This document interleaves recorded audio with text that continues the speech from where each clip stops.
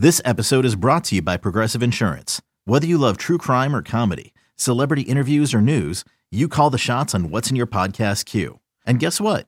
Now you can call them on your auto insurance too with the Name Your Price tool from Progressive. It works just the way it sounds. You tell Progressive how much you want to pay for car insurance, and they'll show you coverage options that fit your budget. Get your quote today at Progressive.com to join the over 28 million drivers who trust Progressive. Progressive Casualty Insurance Company and Affiliates. Price and coverage match limited by state law. You could spend the weekend doing the same old whatever, or you could conquer the weekend in the all-new Hyundai Santa Fe. Visit HyundaiUSA.com for more details. Hyundai, there's joy in every journey.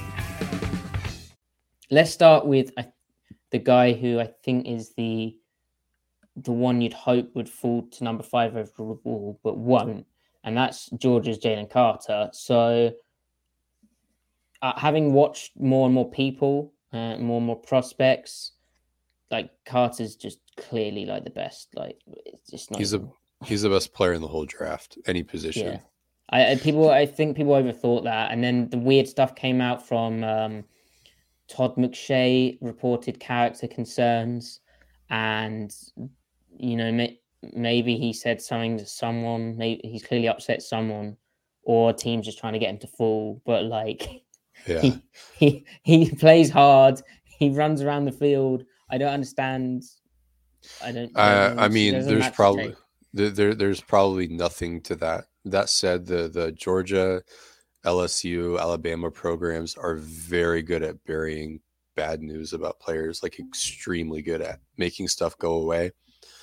But there's nothing with Carter. Like that's just nonsense. To me. Like even you can't even do like the concern trolling. Oh, he takes plays off, like which is always a trite observation. Anyway, he runs sideline to sideline. Most of the plays he's running like 30 yards when it goes sideline to sideline, because Georgia have him as a 4-eye, then it's pass, so he has to then loop outside to the tackle. Then he has to then run across the, like if you expect him to be sprinting after all that, then and also that doesn't really translate to the NFL because the hash marks are tighter. There'll be less of that kind of stuff as well, less moving of the front in that way. And like the TCU game, people said how he disappeared. He didn't. Like he was wrecking shop in that game. Yeah, and like the one thing you could point towards with Carter is the lack of sack production, if you like. But for me, that's not that concerning, given like he wins so fast that usually, if you're going to get sacked from the interior, you're kind of cleaning up for guys behind. But because he's usually the first one to win, he's flushing the quarterback out the pocket. I actually think in the NFL, where say you have a more reliable edge set, and just edge rush spacing, because again Georgia, they're playing a lot of 3-man fronts. When you get into 4-down rush spacing, you have 2 guys flying off the edge. He'll get more sacks, like he just will, because the parameters of the pocket will be set in a way that allows him to do that. But he wins so fast that he wasn't able to do it, and so he only had 6 sacks in his college career over 3 years. I'm not concerned about that. Yeah, I'm not concerned either. Also, more further to your usage point, like they also have him playing 2-eye a lot in their over G front. So like, and he was still productive out of that position, but like he wasn't even being optimized. Like they had him doing a bunch of grunt work, which kind of like you could lead off with this point. Like he's a football player before even like his special traits, like he's technique, smarts, and like just just sound play. So like that's where you start with him. Even like that's what he builds out of, and then what ascends him into absurd heights is all the explosive traits and quickness and agility and stuff. Now and technique. But so like even to his like the production concern, because that's the main concern with Jalen Carter is the raw volume. So if you're going to have any sort of like, well, what's a negative? It's like raw volume, whereas the main negative with Will Anderson is probably like pure bend, for example. Because each of these guys, the guys at the top of the class, have a drawback. But with Jalen, it's on a rate basis, he's right in line with other formerly highly drafted interior defenders that were productive in the NFL. So like he had 8.5 tackles for loss in 2021, 7 this year. And he played like 300 something snaps each year. So his first year, his sophomore year, 2021, he's on a crazy deep rotation, right? So like you're playing on the same line with Devontae Wyatt, Jordan Davis. They had 2 other guys that were like pretty good, like 78, I think. I think 98 was a good player as well. So I mean, he's out producing all those guys. Like, and very few of those guys actually had a lot of counting stats either. Like again, it's like you said with the scheme. In front usage, like it doesn't really let one guy go crazy. It's like the production was dispersed. So he's out producing highly drafted guys ahead of him that are out snapping him. But then if you scale his stats to that of a 3-down full-time player, like a 700, 800 snap player, his TFLs are like 15, 16. And then if you go look at which TFLs actually, I think they project to more sack production in the NFL than sacks do, even because sacks are such a fluky stat. Like TFLs are really, like if you're going to use a like statistical projections, TFLs are more valuable than sacks even. But so 15 TFL seasons, 6 sack season in college as a true sophomore, and then as a true junior, that's right in line with Chris Jones, Gerald McCoy, and Ndamukong Suh's earlier years, because his 5th year senior year at Nebraska was insane, like all time stuff. But you look at Ndamukong Suh, Gerald McCoy, Chris Jones, even. I mean, Quinnen Williams was absurdly productive, right? But Jeffrey Simmons, like all these guys that we consider elite, he's right up there with them. Like he's hitting the thresholds if you scale it to their snap count. So, and then just on top of that, you look at pressure rate, which can be a little funky, but like win rate and even PFF grade, like they're the only measures available. You'd rather see him rank highly in all those measures than not. And he's absurdly high, like just behind Quinnen Williams for recent defensive lineman in the last, 5-10 years. So, I mean, he passes the stat sniff test, the production sniff test. You just have to account for some of those things. So, yeah. Yeah. And then sort of translating how he'd fit in Seattle, I mean, eBay Motors is here for the ride. Remember when you first saw the potential? And then through some elbow grease, fresh installs, and a whole lot of love, you transformed 100,000 miles and a body full of rust into a drive that's all your own. Look to your left. Look to your right. It's official. No one's got a ride like this. There's nothing else that sounds like, feels like, or looks like the set of wheels in your garage. With over 122 million parts, you can make sure your number one ride or die stays running smoothly. So there's no limit to how far you can take it.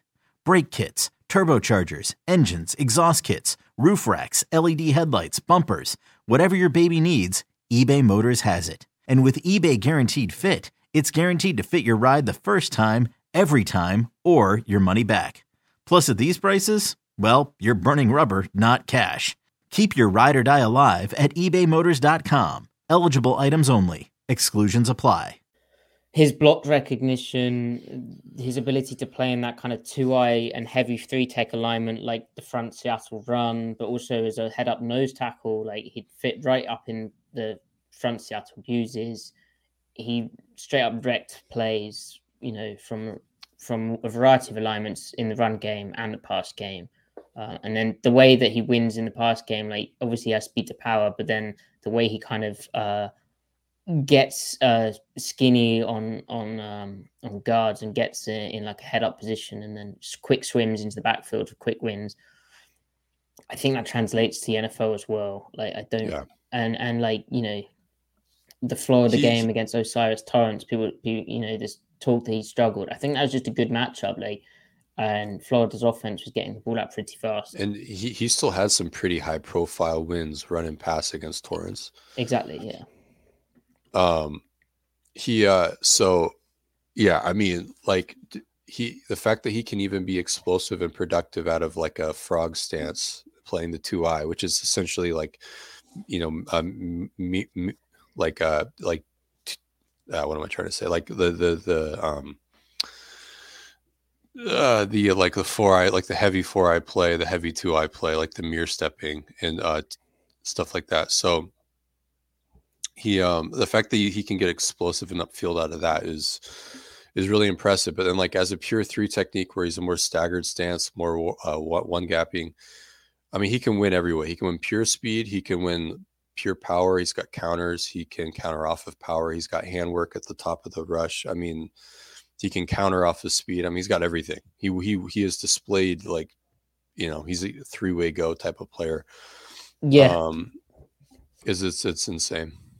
Yeah, he is a three-way go type of player. That's a good way of phrasing it. And yeah, he could play. Whatever Seattle wanted to do next year, he fits. But like for instance, what they tried last year, he'd be fine. Like he could play across the D line, 5 tech to head up on the center. So that, you know, that's an every down player in Seattle. It's just, and he only turns 22 on my birthday on April the 4th. So he is about that, you know, young as well, which the other 2 guys when talk about aren't. So it's unlikely that Jalen Carter is going to be a Seahawk, because even though they picked 5 overall, there is going to be, I think, a lot of interest in his game above Seattle, and it's probably too good to be true. He's so good, and like such a that it's just so obvious that like he'll be good, in my opinion, that I wouldn't be opposed to, you know, if it gets to, you know, if he doesn't get taken 1, he doesn't take him 2, he doesn't take him 3. You know, if you want to make it a certain thing, a very small trade up, I wouldn't be opposed to. So, I mean, I wouldn't hate it if it means Jalen Carter's in a Seahawks uniform. I don't care the means really, but because I think he's that special, you know. Yeah. I mean, he's not going to be Aaron Donald, but he can be on the Chris Jones tier, which I think Aaron Donald's in his tier by his own. Chris Jones is then the sole occupant of the second tier of the elite guys. And then there's like 5 names in that third tier, of which a guy like Quinnen Williams is currently ascending. He may be able to get into Chris Jones' tier. I think that Jalen Carter can get into that tier by year 2, year 3 of his career. So, I mean, that's an absurdly useful player. And also, it's not just his production. He can get you pass rush in fronts meant for the run that make you feel compelled to play those fronts more, because you go, okay, we can still have a 4-man rush here. You know, that's what he did for Georgia. Like, right. You know, he's getting pressure and wins from weird spots in weird situations. Like, it shouldn't be happening. Right. And honestly, it'd be really cool to see him in more, okay, you're the 3 technique with manufactured ways to get you 1-on-1. We know it's pass. Go and beat that guard. Like that. Some crazy stuff could happen. So yeah,